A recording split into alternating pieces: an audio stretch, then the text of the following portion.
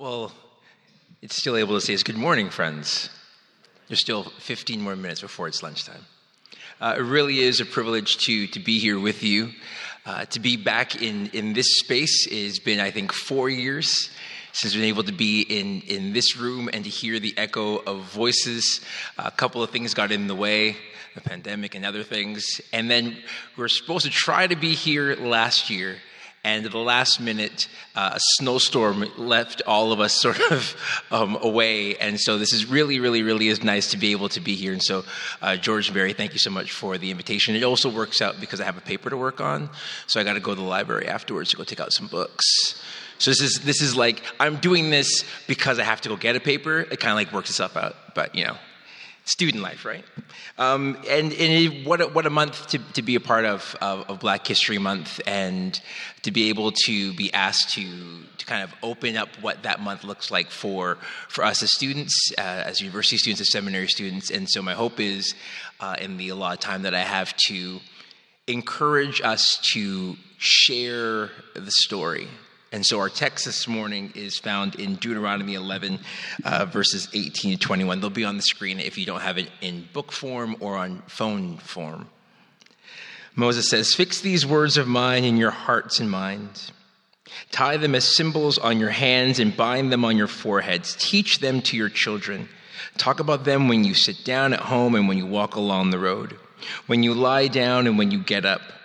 Write them on the door frames of your houses and on your gates, so that your days and the days of your children may be in the land of the Lord, swore to give to your ancestors, as many as the days that the heavens are above the earth." Deuteronomy, as you know, is Moses' final address to the people of Israel as they prepare to take on the great unknown of God's promised land together.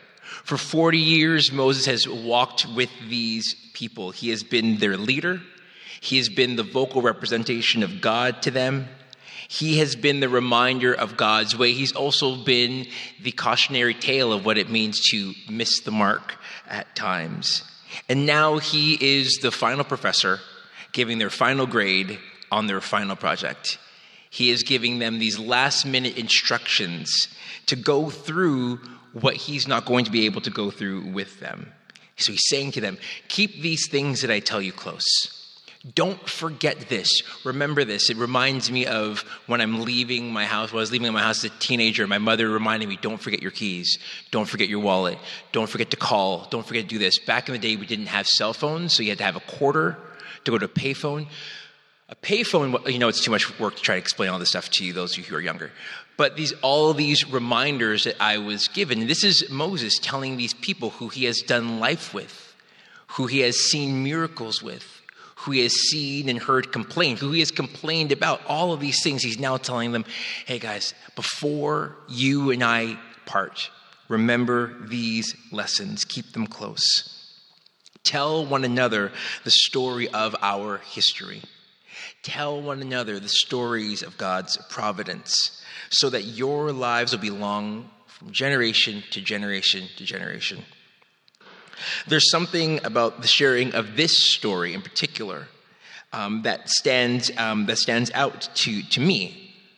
There's story, it matters. It matters for future generations. Those of us who are students here at Tyndale, we're not only here because of academics and because of faculty. We're here because someone told us a story about the school. We're here because somebody was here and they had an excellent time learning and being in community. And they said, if you're looking for higher education, you should check out Tyndale. And we came to an open house. We came to an event like this. We came and we walked through the campus. We went on the website and we decided to give it a shot. And then we had a great time. And then what did we do? We went and we told somebody else, told somebody else, told somebody else. The past, the present, the future of a school like this is on the story. It's on people knowing who the school is, what the school does, and then us telling other people. Sharing the story matters. It impacts us now, and it sets up a hopeful future to come. Black History Month is all about sharing story. It is all about telling story. Much of Black history has been passed down via story, despite many attempts from culture and the world to prevent that from happening. We saw that in the erasing of our original languages and cultures during the arrival of African slaves to North America and around the world. We saw that in the separating of family lines, and we even see that now in the potential blocking of classes in Florida at the hands of government. There's a fear sometimes for some of what happens if we continue to tell our story. Well, if you tell the story, people are emboldened and they are given confidence because they know that they are a part of something bigger than themselves. There is joy in the story. There's pain in the story. But there is confidence and a growth and a getting over and getting by and getting through in the Black experience story. It is important that we tell the story.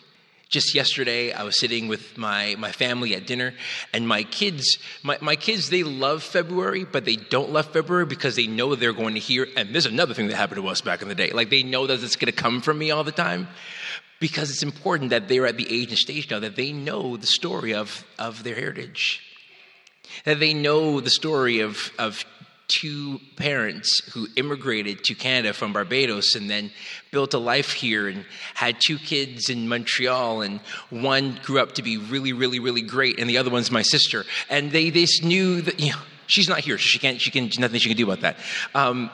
But they needed to know the story of the struggle that my parents had, integrating into a French-speaking culture, having accents that didn't understand the language, and finding homes and finding life and finding friendships and finding culture among themselves. They need to learn that my parents' story is connected to a deeper story. It's connected to a deeper story. And the fact that my parents still smile and still have confidence, there's a beauty in them hearing that story. And then hearing me complain about how Beyonce didn't win Album of the Year at the Grammys, which is a whole other thing. A whole other thing. Story, it matters. Because when you know that you're a part of a story, you know that you're in something bigger than yourselves, and you know that you actually represent something. My dad would always say, when you leave this house, you do not just represent yourself. You have my last name. So you represent me, you represent your mother, you represent your family. So carry that with you. And as people of color, we recognize that wherever we go, whether we like it or not, we represent each and every one of each other, and everywhere that we go, we represent the story. So telling the story matters. Why should we tell this story? This story of pain, the story of triumph over evil, the story of travel, the story of building and breaking down and rebuilding. We tell the story so that people can meet new heroes, learn new lessons, and see how the past can inspire the future. There are so many men and women who have been represented in our story who people don't get to hear about. I often think about the people, heroes in Black culture who my kids still haven't met yet, who I'm looking forward to them to meet as they get older. They can learn that these people were able to overcome something great. And if they did, so can you. The setting may be different. The language may be different. But good and evil are still the same. And I'm thankful to know that good always triumphs over evil. Always. And to allow and inspire our kids to know that is important. We tell them about these heroes. We tell them about the lessons that have been learned. And we tell them that what we've gone through hasn't stopped us from being able to continue to go through. There's a value in telling people that. Second reason why we share the story is so that outsiders have a deeper understanding of what their neighbors went through to get here and still have to go through in order to move ahead. I know that for some there is a slight annoyance of, well, why do we need to have a Black History Month? Right? Why do we need this? We have this person in LeBron James. We don't need to learn anything. We know everything that we need to know. There's more than just athletes in pop culture. There are inventors and writers and scientists and speakers and all sorts of things, all sorts of people who have done amazing things within Black culture. It's important for you to know that we're all different, that we all have different stories. We have things that unite us, and we have things that we disagree about, even within our own culture. It's valuable that those who are on the outside looking in have an understanding of who we are, of why we think a certain way, of why we feel a certain way, on why we're certain things we get really excited about and other things we have a little bit of trepidation over. Why we laugh at certain things and not laugh at certain things. Why we take things very seriously and sacred. To have an understanding of what we've gone through as a people. To have an understanding of what we go through continually, even now in 2013. And to help kind of clear the path to make it safer for future generations in terms of what they go through. I am thankful for the shoulders I've gotten to stand on. I am thankful for men and women who went through so much harder for me to be able to do what I do so that I can then be a shoulder for my kids and their friends to stand on, and on and on and on it goes. As we share the story, we continue to tell how God has been good all the time, and all the time God has been good. So there's a confidence to know that if he was with them then, he'll be with us now. That's what Moses is trying to tell the people of Israel. Remember who God was then, so that when you face pain in the future, that same God is with you. Tell the story so you're reminded of how good God is in the midst. One commentary puts it this way: only by letting God's words invade every area of their lives and homes, and by diligently teaching them to their children, could the nation hope to escape the seduction of false worship and find permanent prosperity in the land of promise given by the Lord on oath to their forefathers. The seduction for us is cynicism, it is fear, it is closing off. Those are the idols that are so easily grabbed hold of. But when we tell the story, we open ourselves up to the possibility that God can. We open ourselves up to the possibility that God does. And we open up the possibility that God will. And so my hope for all of us here in this space is that we're sharing the story.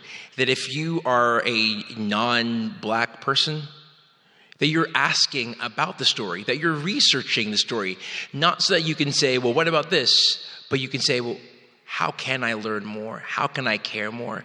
And if you are, like me, a minority within your own culture, that you are proud of the heritage that you have, that you are proud of the story that you are a part of, that you are proud that somebody cleared the way for you to make it this far. And you've made it this far so you can, in turn, one day clear the way for somebody else to make it a little bit further than you. As we share these stories, we learn together about ourselves and each other. We are not bound to our past, but we are connected to it as we attempt to, with the Spirit's help, impact our present in order to clear paths for a brighter future, where days will be many. There is a beauty in the story if we are willing to remember it and if we are willing to share it. Let's pray together. Lord Jesus, we thank you. We thank you for the gift of story. We thank you that we get to be a part of your great story. Your great story of setting the world right. And in the midst of that story, there are other stories being told. I thank you for the story that you've allowed me to be a part of and my friends. And may we be willing to share that story with others. May we be willing to learn it if we don't know it. And may we be inspired to be proud of the stories that we represent.